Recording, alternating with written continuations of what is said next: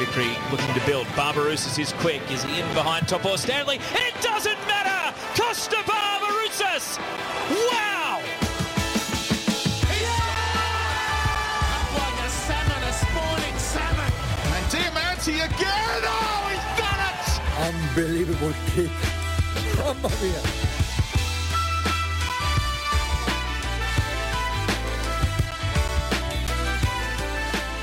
Well, in the weeks leading up to November 19th, the start of this current, or gone now, most recent A-League men's season, I don't think anyone not wearing a green and black jersey, either professionally or as a fan, would have given Western United a shot or their tip as winner of the 2021-22 A-League men's grand final. But it doesn't matter because they've done it. They have done it. Western United 2-0 over Melbourne City in the A-League men's grand final. History being made, their first ever championship in just their third season of existence. It was quite an occasion. Jason Goldsmith. Hello, Lockie. Yeah, it was. They were the better team on the night. They had the better finals campaign out of anyone. And a master class in coaching from Johnny Aloisi. And congrats to all involved with Western United. Magnificent effort. Third season. And they've taken home the toilet seat. Pretty impressive. Well, I said that all the pundits, all the important people, even unimportant people, wouldn't have maybe given Western United a sniff of generating this kind of a result back in November. Did they figure in your estimations as a team who would go the stretch? No, I think for mine it was, they've recruited a bit of a dad's army in terms of their list, and only really Jamie Young was the older guy that stayed on the park towards the end of it, and he proved what an absolutely outstanding goalkeeper he is. Indeed. He probably had the final series of all final series if you look at some of his saves. But we'll go back a week, maybe, and you're a bit of a Nostradamus then, Lockie. You basically tipped the tactics, the score, the medalist, the winners. You got it all. Ah, well, look, you know what they say about broken clocks, Jason? They are right twice a day, and that was one of my two for the day that time around, so I'll take it. Lord knows I've said far worse things, made far worse predictions. But yeah, look, I'm pretty sure I did say, without having listened back to it myself, that the first goal was always going to be pretty decisive in this game. Earliest one in history. And I just didn't know that it would happen that quickly. And I think that was, while I would have been interested to see how the game panned out if it didn't happen, that outcome I think was perfect. Perfect for Western United, and they did exactly what they needed to do from that point onwards. What they've done most seasons, they get an early lead and they defend it. But, it was a minute 40 or something. They got the corner. Yeah. An own goal against Nuno Reis, but if you look back and watch that, that was Priyovic's goal because he was the target man and there was 4 defenders around him in Melbourne City. They knew that's where they're going. Yeah. Yeah. And, as you said, he was instrumental in that. He was my prediction for the Johnny Warren going into it. No, Joe Marston. Joe Marston, yes. Yep. Well, he's my prediction for the Johnny Warren as well. He was that good. He could have won it. Anyway, he was my prediction for the Joe Marston. And, I mean, while he maybe faded a little bit in the last 20 minutes of the game, he was truly instrumental. Yeah. And even the second finish, controversial initially, though it may have been, VAR eventually proving that it was very much onside, and actually, I've got to say, well done to the VAR for running it so efficiently this time. It was very nice. It was very refreshing, quite enjoyable. We did a really good job.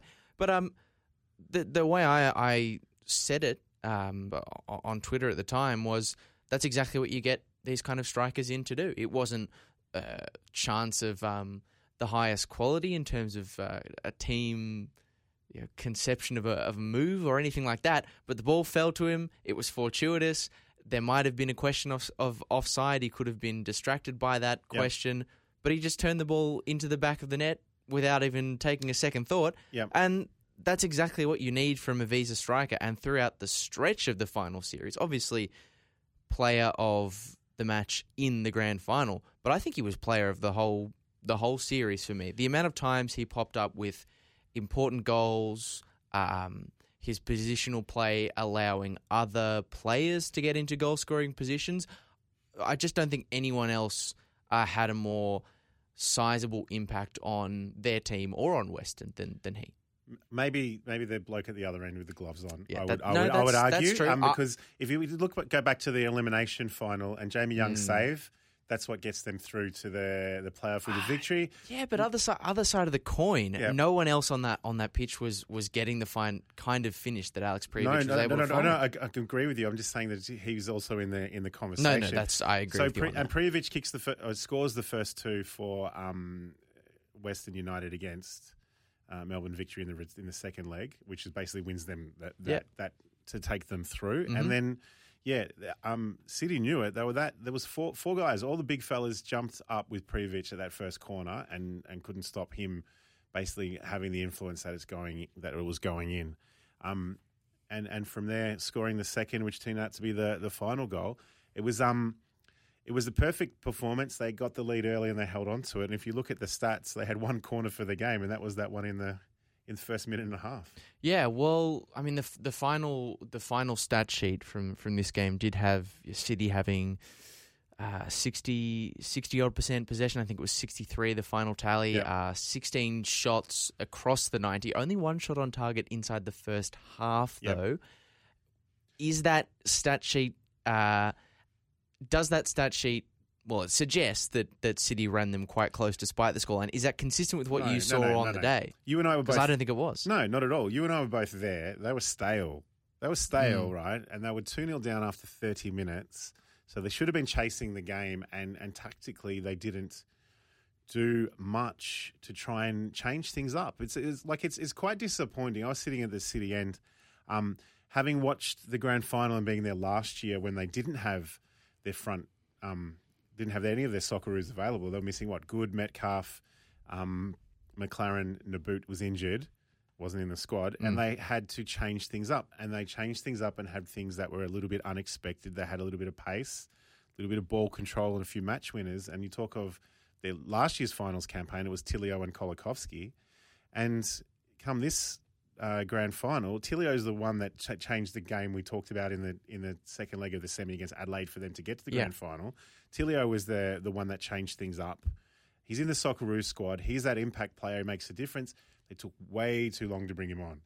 Yeah. He couldn't make an impact. He came on at 70 minutes or maybe it was 65. Whatever it was, they made a switch at half-time. It was 66. 66. Okay. He needed to be on at half-time. They're 2-0 down at half-time and they're chasing the game. He needed to come on. Well, and you talk about the impact that he made when he was given that chance in the grand final last year and last week against Adelaide. The substitution that was made in around a similar time of the game, around 60, 70 minutes in the semi-final against Adelaide, Roston Griffiths and Tilio both coming on in tandem with one another. We saw that really, really work well, and while I think it was more to do with Tilio than it was to do with Griffiths, Patrick Isnorbo was very fervent in his praise for both those players and what they brought to the team, and yet only one of them came into the starting 11, and that was Griffiths, and I just...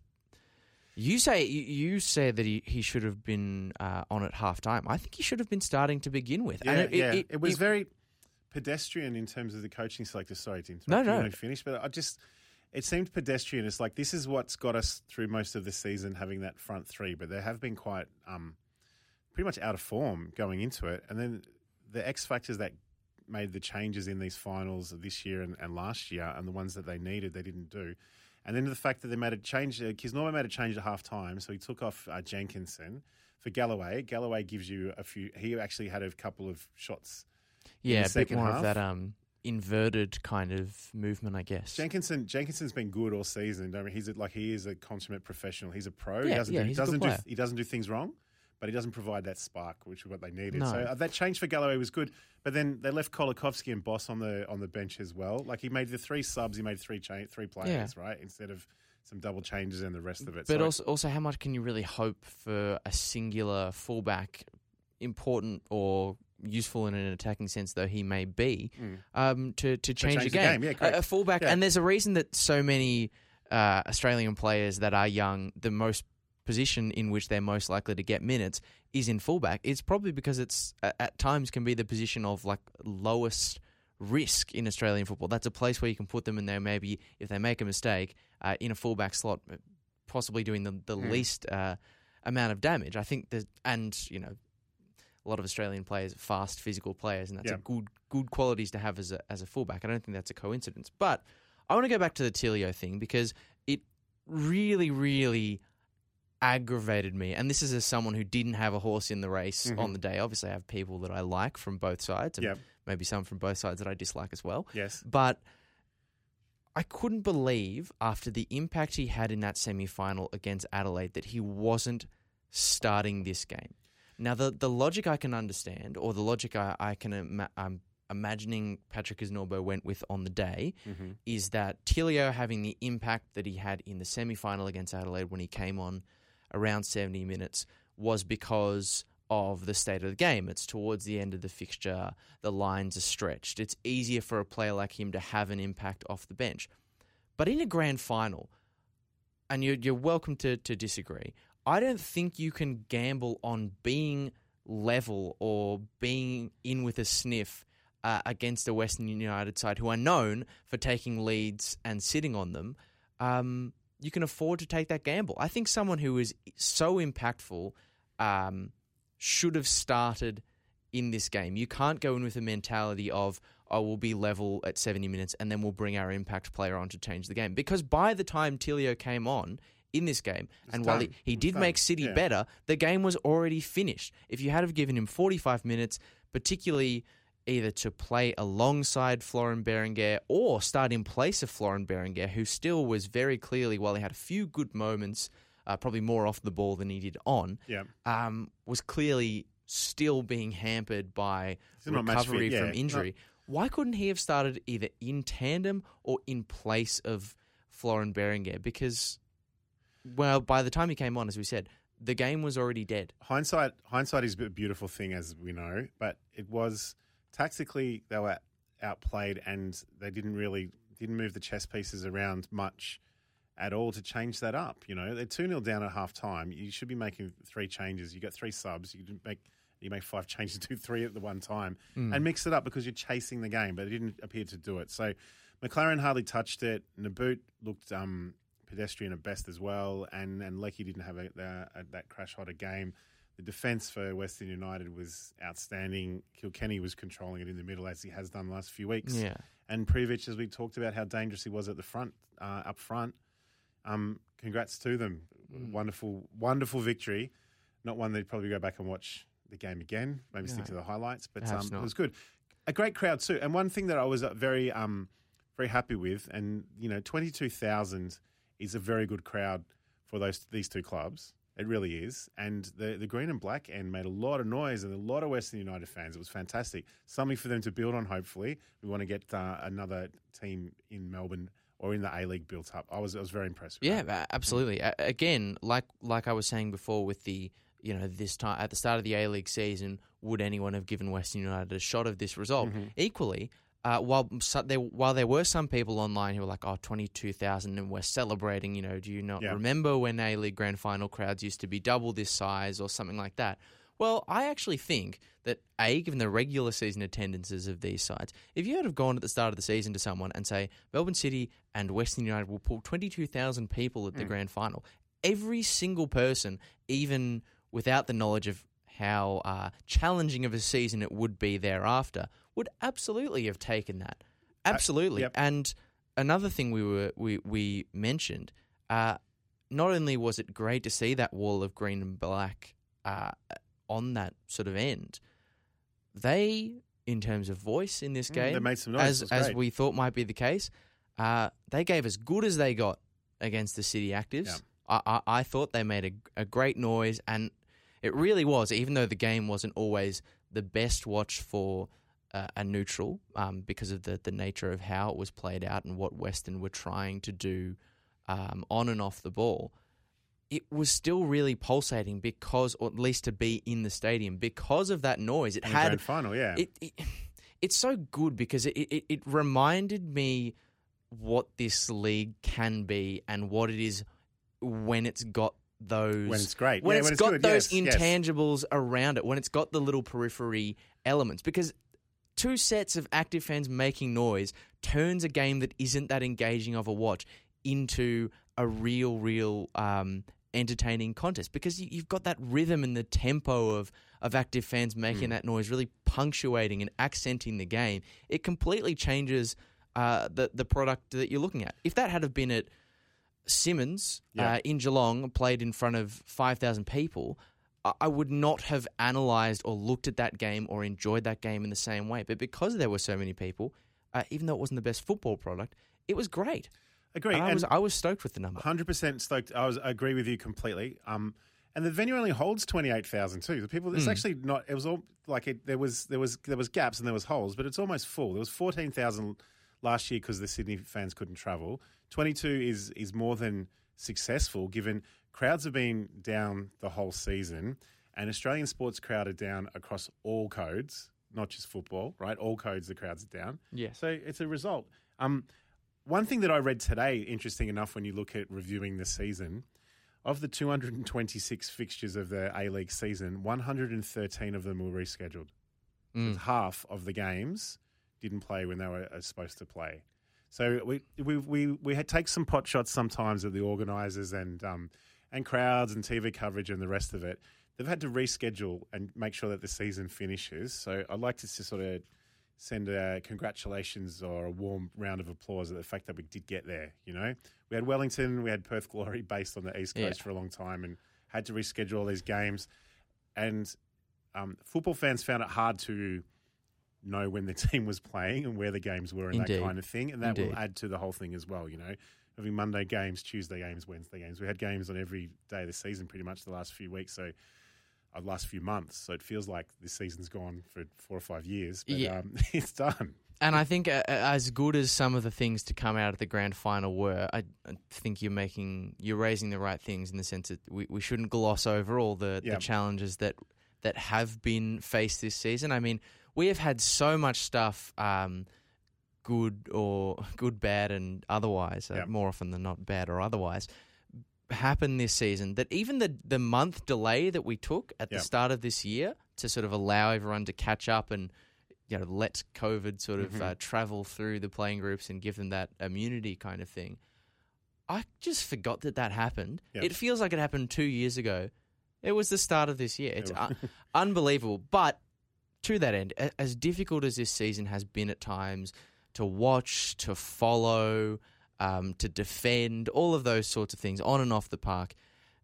This grand final, being there in person, seeing both sets of active fans, seeing a team who have had their challenges and their external criticisms in Western United provide something to their fan base, to potential fans that gives them hope. This did make me think, okay, maybe... And I've maybe fallen for that bug again that next season might be better. You know what? And when the stadium in Tarneet's built, if they stick to 10 or 15,000 seat stadium, that they would actually make a lot of noise at would be perfect, right? And because we get hung up on Victory played at Marvel Stadium or whenever it used to be called, and they'd get 40,000 and stuff. It wasn't the right football stadium. You get the right rectangular football stadium like we've got in other parts of the country, then you don't need to work on numbers. You need to work on atmosphere and making it somewhere that people want to come back to. And don't get me wrong, I don't think all of the problems that we've dealt with this year will necessarily be fixed by the start of next season. I don't know if they'll be fixed during the season. I can't guarantee any of these things. My level of trust for Australian football, pretty limited. But it was just nice to remember that when the A-League is good, it can be really, really, really good, because that noise, nowhere else in the country, no other code is doing that in the same way. There is nothing else like it, and we will hopefully someday recapture that and have it be a more regular thing. I'm a believer like you, Lockie. I think so too, and I think the A-League All-Stars leading into that was quite a joyous watch on Wednesday night against Barcelona in terms of a nice crowd, and the crowd turned from cheering from Barcelona to cheering for the A-League All-Stars and seeing our young guns on display and that kind of thing. That is a lot of people are skeptical over, things like the kits and the squad Well, I mean, we were choices pretty apathetic Yeah, absolutely. going into it, for I sure. watched it. I'll hold my hands up. I jumped off the couch when Cole was going to put him 3-1 up, Like, it was actually pretty exciting. But anyway, when the football's good and football, it is really good. It's really worth watching. Yeah, absolutely. Well, look, I do want to touch on a few more elements to sort of come out of the game. We've sort of touched on the fact that maybe Patrick Isnorbo, I think, has to hold his hands up for the way this game played out. Obviously, conceding an early goal is never ideal, but I think there are a lot of issues with the approach, with the changes, with the selections that, for me, cost his team the game. But that's maybe giving too much of a focus to where City went wrong and not enough of a focus to where Western United went right. Not just in this game, but over the course of the final series. Because, I mean, cast your mind back to the start of the series.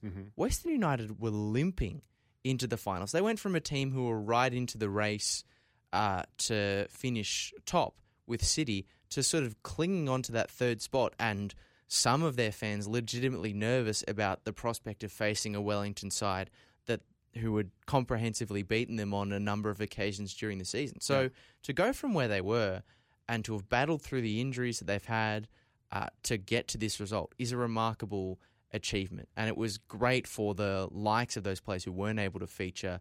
Nikolai Topor-Stanley, Stephen Lustica obviously came back for this game and played really well when he was on, and Alessandro Diamanti, Risdon, who came back.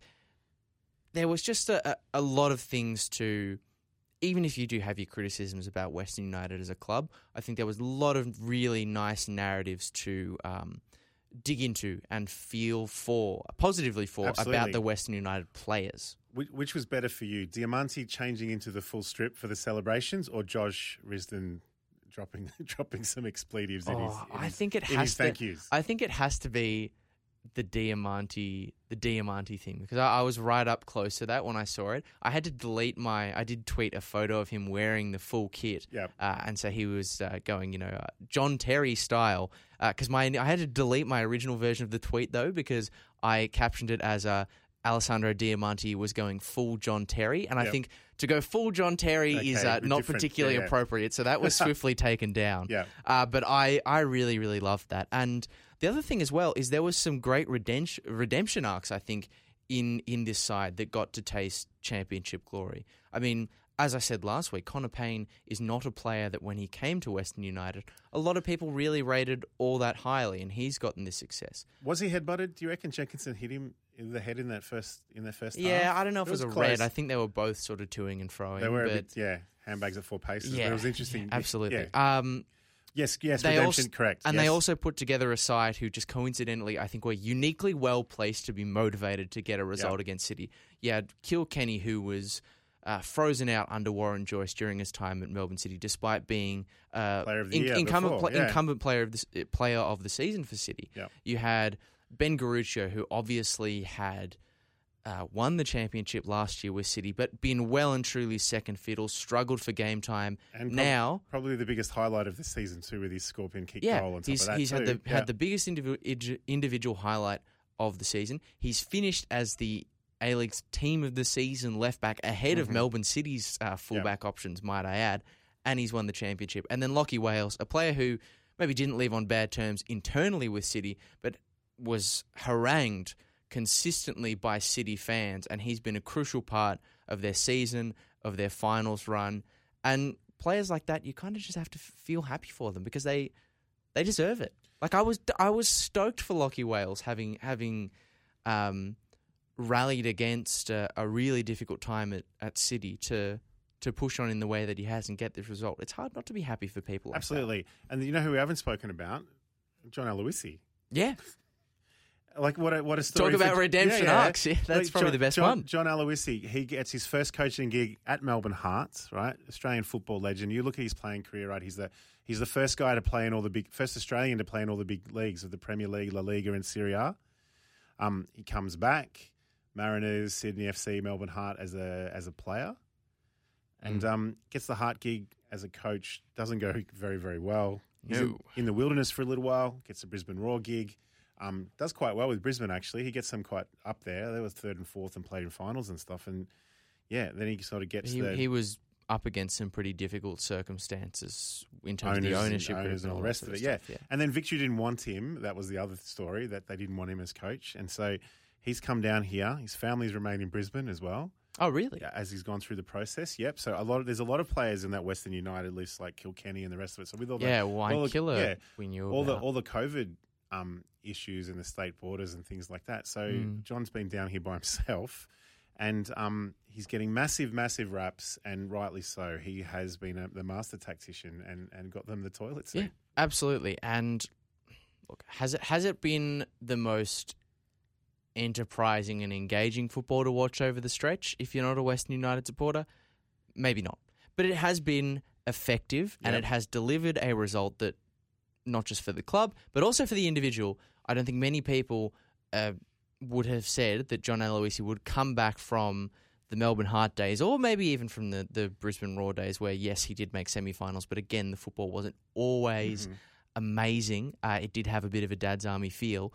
That he would have come back from those stints to be a championship-winning manager in the A-Leagues. I don't think a lot of people would have penciled that in as an outcome. And yet, despite the criticisms of the style from some people, it has delivered a momentous result for him as an individual and a momentous result for the club. And now the wheels are already in motion, Jason, they are. For this Socceroos legend to go forth and maybe step into the soon-to-be, you'd expect, vacant national team job. Well, now, Arnie's contract is to the end of this campaign. So whether that's in 2 weeks' time or 6-7 months' time, it ends this year. They'll be looking for a new coach, I'm sure. How do you see that sort of talk? Because John Aloisi at the moment, it's newspaper talk, it's social media talk. They asked him the question, and he said he'd be honoured to do it. And everyone's running with the quote. But there'll be a job. There will be a job available to coach the national team. Is there merit at some stage from your perspective? Would you be happy with that? Because me personally, I think we should be massively pumping the brakes on this. Why? Well, look. Tell you what, if we don't beat the UAE, then he'll get fast-tracked, get parachuted into the job pretty quickly. You're certain that he'll be next? I don't think they have the money to go after a big-name coach, and you've got a 4-year World Cup cycle to begin again. So, you know what I mean? Like, they're not going to see how it works. Anyway, I think we're jumping too soon. I think we are jumping too soon. I just think, but we maybe just let's not get caught up in the sort of the rush. I think maybe it might be another chance for us not to go after an Australian coach. As much as Ange praised the strength of Aussie coaches and all that sort of thing, we have seen this style of football, transition heavy, maybe a little bit more less possession focused. We have seen that have plenty of success in the A-League. Yep. And Graham Arnold also delivered heaps of results in the A-League with a similar brand. Old people, and it old players. And it hasn't worked at an international level. The only reason that it will happen, the same reason that MacArthur have appointed Dwight York, is that everyone in mainstream Australia knows who Johnny Aloisi is 100% from a player. correct. From a marketing point of view and the rest of it, that's the reason they will. From a PR perspective, it's a no-brainer. And I will say this to you, I did an interview with John Aloisi a few weeks ago for the Green Room, for Western United's club show. And after 15 minutes of sitting down with him, I mentioned to someone who was there on the day, that guy is going to be Socceroos manager. You just know that he will. And I am in no doubt that it's probably a matter of when, not if for John, but I don't think the when is now. Because I like I said, we have had Australian coaches who have been massively successful in the A-League, playing a certain brand of football, and it hasn't translated to the national team role. We're just coming off that experience with Graham Arnold, whose style is not that dissimilar. No, I think and players-wise too, older players. I think for Aloisi, it's too soon. I think that I don't want to disrespect the achievement that he's been able to get with this title win, but let's just give him another season or two in the A-League, see how it shakes out. We need consistency. Hear me out here. he gets his brother Ross to sit next to him in the national team. We get that little anger in the tunnel and on the bench. We don't need. We need to do something. Anger is not what we need. We're missing the point with all this sort of stuff. And I would say the same thing about Tony Popovic. I do not want Tony Popovic as the Socceroos manager for the exact same reasons that I don't want John Aloisi as the Socceroos manager. This is true. At least Aloisi has more intense PR benefits. I think it will happen eventually, but I'm not ready for it to happen yet. I think the only time we had of late that we had an Australian manager who worked really well, certain people hounded him out the door, and it was a complete disaster. The only one we had who really did a decent job in some respects in terms of delivering a trophy for the national side, we hounded him out of the door, and look where he is now. Well, we can hound the current one in a second, where we can go through the squad. Yeah. The Socceroos. Yes, exactly. One final point before we do get into the Socceroos. Obviously, we've talked about all the good stuff to come out of Western United. I have just one final question, because you are a Melbourne City fan. Yes. About City, to reflect back on this season, because it is a pretty bitter pill for them to swallow, I think, to not just lose the grand final, having finished top, having fancied themselves for it pretty much all season, and that's internal as well as external. To lose it to Western United, I think, would have been pretty painful for them as well, given they are clubs that sort of deal with similar sort of issues off the field at times. But I want to ask you, as someone who is a supporter of Melbourne City, and I've put this question out to a few people over the last week. Let's go back to the start of the season, because we did the same thing with Western. At the start of the season, Melbourne City were coming into this A-League campaign having done the Premier and Championship double. Yep. They had hypothetically, or in some people's view rather, improved their squad, having brought in Matt Leckie, a storied Socceroo, playing experience in the top 5 leagues. So they were the reigning champions. They'd made their squad better. And at the end of the campaign, yes, they've won the Premiership, but they didn't beat a single top 4 side in regular time all year, regular season as well as finals. Adelaide United was the first time they did it in the finals. Yep. They've been comprehensively outplayed in the grand final, which they have much more experience of playing in than a Western United, for example, or some of the Western United players. Comprehensively outplayed. In the context of that, the reigning champions, they've made their team better, and they've lost resoundingly without having beaten a top 4 team regular time. Does this go down as and when you factor in the Asian Champions League too, does this go down as a failed season for Melbourne City in your book? Is it a letdown? Is it a failure? I think worse? I think it's a letdown, because they come into the season, so they win the Premier's Plate, so it's not, and they go to the Asian Champions League. They didn't lose in the Asian Champions League, but they didn't progress. City Football Group, from taking over the Melbourne Heart licence, are talking about success in Asia, and for them, it's got to be about winning trophies. And they would come into the final series expecting this time we're going to have Jamie McLaren, we're going to have all of our Socceroos available for finals, which they did have. The start of the season, Nathaniel Atkinson was still on the books. He hadn't gone to Scotland just yet, and he's one of the shining lights of the Australian team and the Socceroos. Shining light of the Olympic team and the Socceroos. So, I think it is a failure. They would probably wake up going, we should have won that. We were the best team of the year. We finished on top, and we've missed out. And we're at home, and you never get a better run. If not externally, then I think internally it will definitely be seen as a failure. And I really do hope that not just the disappointment of losing the grand final, but the manner in which they lost the grand final, I do hope this brings about a bit of introspection for City, because my overwhelming feeling at the end of the game, particularly with Tilio not starting, coming on as an impact sub when the game was dead, is that maybe there's an extent to which Patrick Isnorbo and City, they don't actually have a fundamental understanding of what makes them good. Because you think back to the grand final last year, the best part of that grand final, which they won, was that the likes of Kolakovsky and Tilio were given that chance, and Atkinson as well, and they bossed it on the day. Yep. And since then, we've seen Kolakovsky barely feature for minutes. He's probably out the door now. Tilio, despite being a strong player, hasn't consistently started because of this kind of standing order of respecting the experienced heads. Scott Jamieson, safe position despite the form of Geordie Boss because he's the captain. Naboo. Matthew Leckie, Socceroo. Naboo, Naboo has not done, in my view, nearly enough to warrant his starting spot ahead of Attilio, for example, and yet he's been a consistent starter. I just hope, and whether or not it happens is another question, that the way things have broken for them invites them to think, what is actually good about our sort of city project? What makes this appealing both to our fans and to the outside world of Australian football? So we're going to, I guess the last few months, Berenguer was injured and Aidan O'Neill didn't feature as well, who are pretty key cogs in that team. They're going to lose Connor Metcalf to Germany. Tilio, from all reports, is overseas.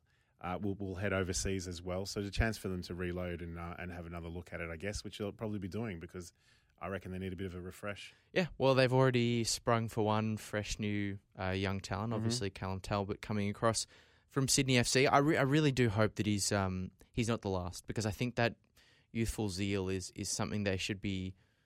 They diverted from it this year. They need to lean into it more, because it was actually what made their team, the championship winning team for me, so appealing. Even if it was out of injury, even if it was out of necessity. So yeah, plenty of work to do, I think, at the drawing board for Melbourne City. But yeah, Western United, they will go into next season, despite the expectations of many, as reigning champions in season 2022-23, and might even by that point have some more Socceroos in their squad. Maybe some of the players that are there will be Socceroos. But look, we've got more potential caps or no caps to talk about on the other side of this break. Here on the Oz Football Hour, we're going to review the Socceroos selection for the UAE qualifier, and we'll get into that on the other side of this.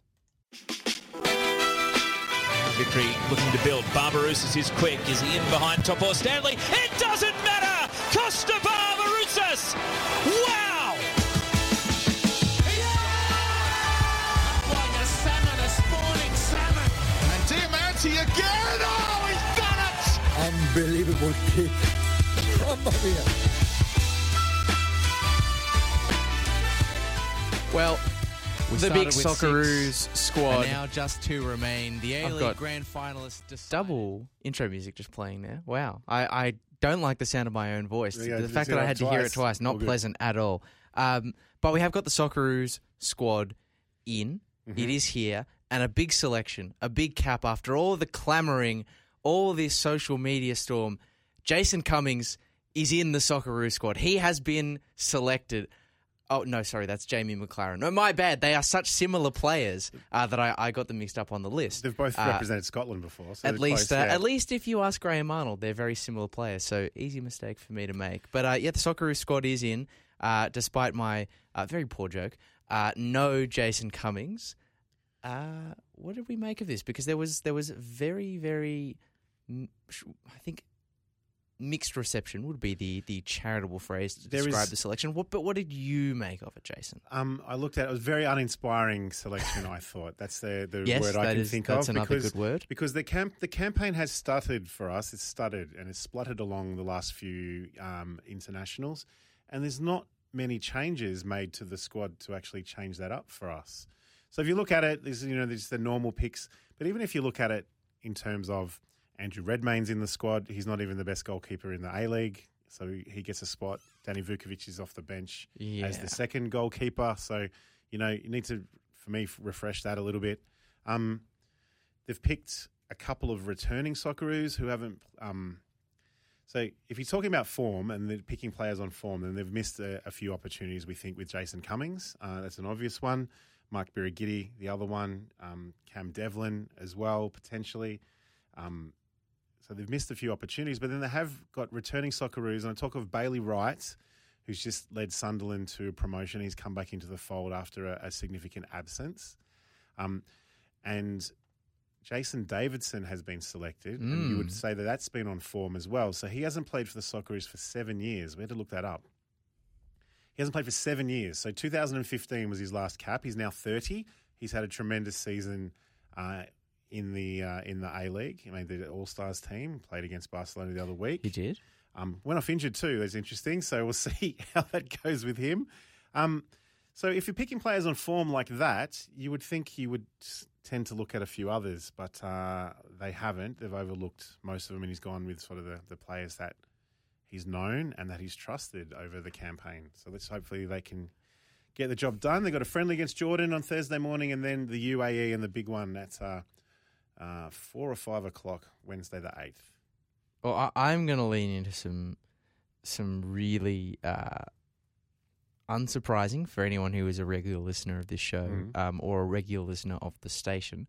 I'm going to get into some very cynical areas here. Okay, go. Because it was, as you said, an uninspiring team selection. A lot of familiar faces being selected. Not a lot of change. Not the change that many hope to see swing through this Socceroos squad. But here's my cynical take. Why are we surprised? Why are we surprised? Sorry, but Graham Arnold has done this throughout the stretch of his Socceroos time. He has clearly got a tendency to go with people who he knows, who he's worked with before, and who he trusts. Mm-hmm. That is, to me, that's not a shock. It's like the wolf saying to the sheep, like, I am going to eat you, and then the sheep being like, oh my God, I'm being eaten by the wolf. Like, this is a consistent theme. We've seen it in all the Socceroos squads. It's the hope that kills you, Lockie. But people like Ryan Grant, even though he's dropped out of this squad, being picked, even though he's not necessarily in the top couple of Australian right back selections. Mm-hmm. Andrew Redmayne as well. In a crunch time, while other people outside are clamouring for change and for fresh faces, I think Graham Arnold, if I'm in his head, is on the opposite side of the coin. He's thinking, this is really important. I can't afford to make a mistake or take a huge risk or a gamble. I need to go with the people I can trust, the people I know can get the results for me. And whether you like it or not, and I'm telling you now, I do not like it, but this is the way he operates. And I don't necessarily judge him for that, but I do think it's going to end up being his downfall because the players and the approach that he's picking are not up to standard. And since the 9-game run that we had to start things off when we were playing considerably easier teams, weren't even playing that well in my view. Since then, nothing's really changed. I just don't really get the angst and the clamour because Graham Arnold has showed us his approach tactically, selection-wise, for the whole campaign. Why are we shocked that now nothing is changing? We're not shocked. We just have hope, right? Because this hasn't worked. It hasn't worked. I don't get why you'd have hope, but anyway. No. It hasn't worked, and we're kind of hoping for some kind of X factor. So Tommy Rogic is out. So he's our X factor. He didn't play against Japan, and he's out for personal reasons. But they've chosen not to replace him. So there's a spot there. It's not that they're saving money to actually bring someone in. There was talk of others. So who else are we missing? So Jake Brimmer won the medal. There's talk of him maybe giving him a run in the squad. I don't think so yet. I think that's recency bias. I don't think anyone was talking about that before. But if he's picking on form, he gets the go. Jason Davidson's in the same boat, right? Yeah, no, it's fair, but I don't think he was in the conversation before. He wasn't. I think it was a bit of recency. Cummings is not the same footballer as McLaren. Okay, can we talk a little bit more about this? Because so that's why he came back and he said, I don't need him because I've got Jamie McLaren. Yeah, Adam, reading off the Adam Peacock tweet, he says that he's a similar player to Jamie McLaren who got the nod instead. His 4 strikers, Taggart, Duke, D'Agostino and McLaren, all offer something different. Don't necessarily agree, but this admission from Graham Arnold, a man who I will admit has frustrated me on a fair few occasions of late. Yeah. This was like my breaking point. Because to me, this comment about Jason Cummings being a similar player to Jamie McLaren, it revealed one of 3 things. I haven't finalised which one it is, and I can't tell. One of 3 things. Because anyone who's watched the A-League will tell you there is not a chance that you could mistake Jamie McLaren and Jason Cummings for one another. Visually, or the way they play. Correct. Neither way. Yep. So it's one of 3 things that is at play here when Graham Arnold says something like this. He either hasn't watched Jason Cummings play in the A-League, and he hasn't been watching the A-League men's, which is maybe improbable given he's picked other players who have performed well in the A-League on form. And Goodwin. I mean, I guess D'Agostino has had that under-23s experience with Arnie as well. So he either hasn't been watching the A-League and seen Jason Cummings, or he just hasn't been watching Jason Cummings. He has a fundamental misunderstanding of what the respective attributes of Jamie McLaren and Jason Cummings are. He just has completely misinterpreted them as a player because Cummings is a player who can use his body off the ball, bring others into play. McLaren, but did you not see him play in the grand final? He does not. He's a great finisher. He's the best finisher in the league, but he doesn't offer those things. So it's either one of those two things, or Graham Arnold has told the media a lie.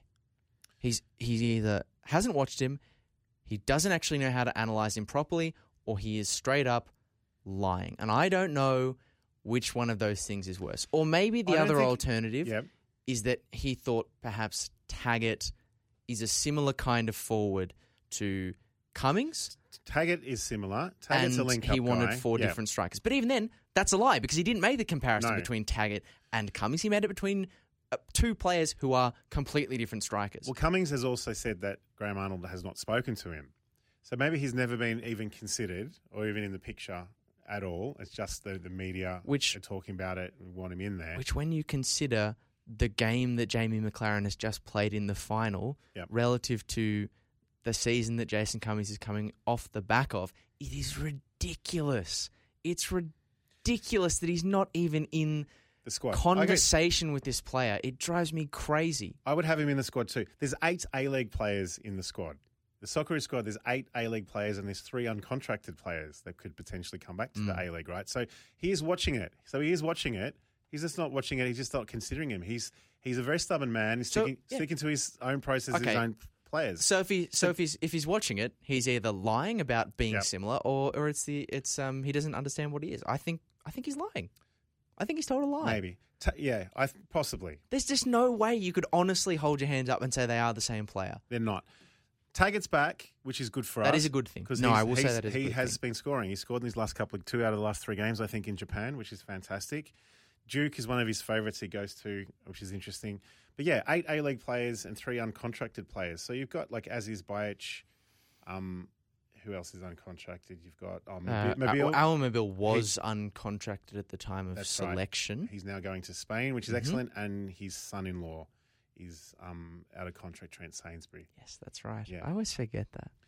Well, I always forget that. We pick your favourites and your selection. You'll probably be the captain. Yeah, I shouldn't really be shocked. But the other small bone of contention, smaller compared to Cummings, and I will admit a certain level of blind spot where it relates to this particular omission. Great to see Nathaniel Atkinson, a Hearts fullback, is getting selected. Always pleased to see that. Must say, though, disappointed to not see Cam Devlin picked for this squad. Now, I know that he is coming off the back of a pretty long layoff. I know that since he's returned from said injury, he hasn't been a consistent starter. But I think the Socceroos have really lacked a steely presence in midfield, and I see that Ken Dougal is back into the Socceroos squad for this, so maybe the intention is to have him be that outlet.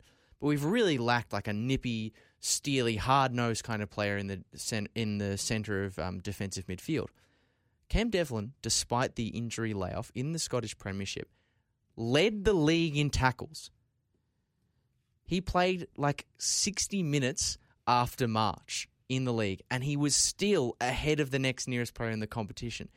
He is exactly what the Socceroos need in that position, in my opinion. And the fact that look, I know he's still managing a return from injury. The fact he's not even in the squad in any capacity with a player coming out. Now, I know Rogic is not the same player. It blows my mind. Blows my mind that the other one who's not in the squad is Connor Metcalf. So if you're talking about form and A-League players, didn't he win the Alex Tobin medal? Yeah, and a surprise too, especially considering midfielder. And he also seems like the kind of player who would be really appealing to Graham Arnold. He does have that kind of physical element to his game. He is really good at providing that sort of third man run, being a penalty box threat out of midfield. So yeah, that just really baffling stuff for most people. Again, I can't say that I was shocked by it all. Disappointed but not surprised is my go-to phrase. I got a funny anecdote about Kenny Dougal for you. Go for it. So, my smart TV, when I out loud cheer for Dougal, Google will come up and say, "Can you say that again, please?" My Google Smart TV, but no, it's I'm talking about Kenny Dougal. Anyway, that was the last Socceroos game. Not that good. No, anyway, I like it. I like it. But yeah, look, despite the clamouring and the questions around the squad, the reality is that this is going to be the group of players that will take us to a critical game after the Jordan friendly. Yep. So we've got coming up this week. Yeah, 3 weeks to go. So Jordan friendly on Thursday morning, and then Wednesday morning we have a UAE knockout qualifier. If we get through that, we get Peru the Tuesday after. So it's a big few weeks for the Socceroos if we want to be involved in Qatar. It's really tough because obviously we're both standing here. We both want Australia to qualify for the World absolutely. Cup, but sometimes it can be very hard to see in the context of some of these things. It can be hard to see a path through. I want to go back to the Tom Rogic thing just really quickly. Because it kind of links into what I'm saying here. Because I did see a bit of flack coming for Tom Rogic after he left the squad for personal reasons. The rumor mill was in overdrive as to what the reasons might be, whether we were looking at a potential Roy Keane situation here. But the people who were critiquing him for deciding to step aside, regardless of what his reasons were, can get stuffed. As far as I'm concerned. If you're leaving for personal reasons, then it's a big deal. Yeah, you don't need to know, and we don't need to know. We have no idea. And yeah, exactly. That was the thing actually that annoyed me more than people critiquing him, was people that thinking that we have because it's an important moment in Australian football, that we have a right to know. No, we don't. No, we don't. People are not in your work life asking you really personal details about why you didn't turn up to work on Tuesday the 5th of May, why you left early at 4 p.m. No one's asking you those questions, and it's your right to keep that information to yourself. Correct. Just because you care a lot about the Australian national team, and most of the players do too, and it is generally seen as a big deal, not everyone feels that same sense of duty-bound obligation to stand by and push through all these circumstances to represent their national team. And so if Rogic chooses not to play for Australia, irrespective of whether it's something really serious or he just doesn't want to play under Graham Arnold, it is his right to do so. Absolutely. It is absolutely his right to do so, and not only to do so, but to do so without being questioned why it is. So I hope Tom Rogic, whatever personal reasons are the reasons that he's not in the squad, I hope that he's doing okay. I hope that he's not checking his Twitter. And I hope that in spite of his absence, the Socceroos, despite all my angriness about all of this, can still get through to the World Cup. Fingers crossed. Fingers crossed. Whether or not that will be the case, we'll see. Any other matters to get through, Jason, before we head off? A few transfers, maybe. Very quickly. Kai Rolls in the Socceroos squad is, by all reports, off to your mob, the Hearts, which is fantastic. Good piece of business, I think. Mobile signed in Spain, which is fantastic for us to have someone in the La Liga. And Lawrence Thomas is coming back to the Wanderers, former Melbourne Victory goalkeeper. Yes. So there are a couple of big news, but there seems to be a lot of players being released, players signing. We'll probably have a bit more next week, I guess. Well, I've got a fun fact for you, Jason, on the Kai Rolls stuff. That with his assumed signing, it's looking very, very close to being a done deal. Obviously, that makes him the third Australian at Hearts currently. Yep. But across the past 5 years, that's 6 players from Australia that Hearts have brought in.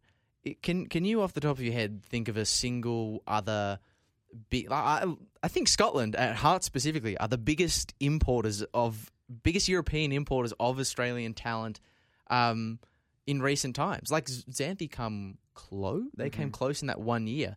But over the stretch, Hearts have really done a power of work to get Aussies into Europe. Which is good. I mean, that's what we want. We want to develop young players in Australia and have them go overseas. And if Scotland is a springboard for something else for them, fantastic. Or if they get you some silverware, even better. And despite what some would say, it is a good league to be making a stepping stone from. And Hearts are a good club to be stepping into bigger opportunities from. Kai Rolls, I think, will be a really a good fit. He's obviously got big shoes to fill. John Souttar going across to Rangers, another player with an Australian connection. He's a really excellent ball-playing centre-back. I think that Rolls is not necessarily got those same attributes, maybe more reliant on his physicality, sense of defensive positioning as opposed to ball progression. But I think he's got the physical skill set to do a really good job in Scotland. The only thing I'm disappointed about is that Philip Chanchar went to Livingston. I would much rather have had him at Hearts, to be honest. There you go. Well, we'll keep an eye on the Scottish League with Ange and the rest of it. Yeah, anyway. honestly, even to satisfy my own you're angling for a show, personal curiosity, I don't care if it has 0 listeners. I will still commit to even a bit part show, just going over all of them and speaking to the right people. But yeah, plenty of a good few important transfers taking place over the last week. It's a very long off season, as you know, Jason. We'll still be here, and I'm sure we'll have plenty more transfers and Socceroos news to talk about over the coming weeks. But that's where we're going to leave it for tonight on the Oz Football Hour. Of course, by this time next week, we will be back at our usual Tuesday time slot, and we'll either be... No, we'll be previewing the Socceroos UAE game. Yes, exactly. Yep. So we'll be very, very nervous. We will. Very, very nervous indeed. Well, look, I don't think the nerves are going to be particularly good from then until now, and hopefully I'm not physically shaking by the time you see us back on air this time next week. But until then, if you've missed any of the show, you can catch it all on the FNR podcast platforms. We'll podcast the grand final review and our Socceroos selection review separately. So if you just want to get into either of those, if it causes you too much pain to think about the Socceroos and you just want to talk about the A-League Men's Grand Final, the podcast platforms will allow you to do that. So FNR Football Nation Radio is the thing to search on any of your preferred podcast platforms. But until next week, where you'll probably see a very nervous Lockie Flanagan and Jason Goldsmith on the Oz Football Hour, it's goodbye for now. Victory looking to build. Barbarouses is quick. Is he in behind Topo Stanley? It doesn't matter! Costa Barbarouses! Wow! Like a salmon, a spawning salmon. And Diamanti again! Oh, he's done it! Unbelievable kick. Mamma mia.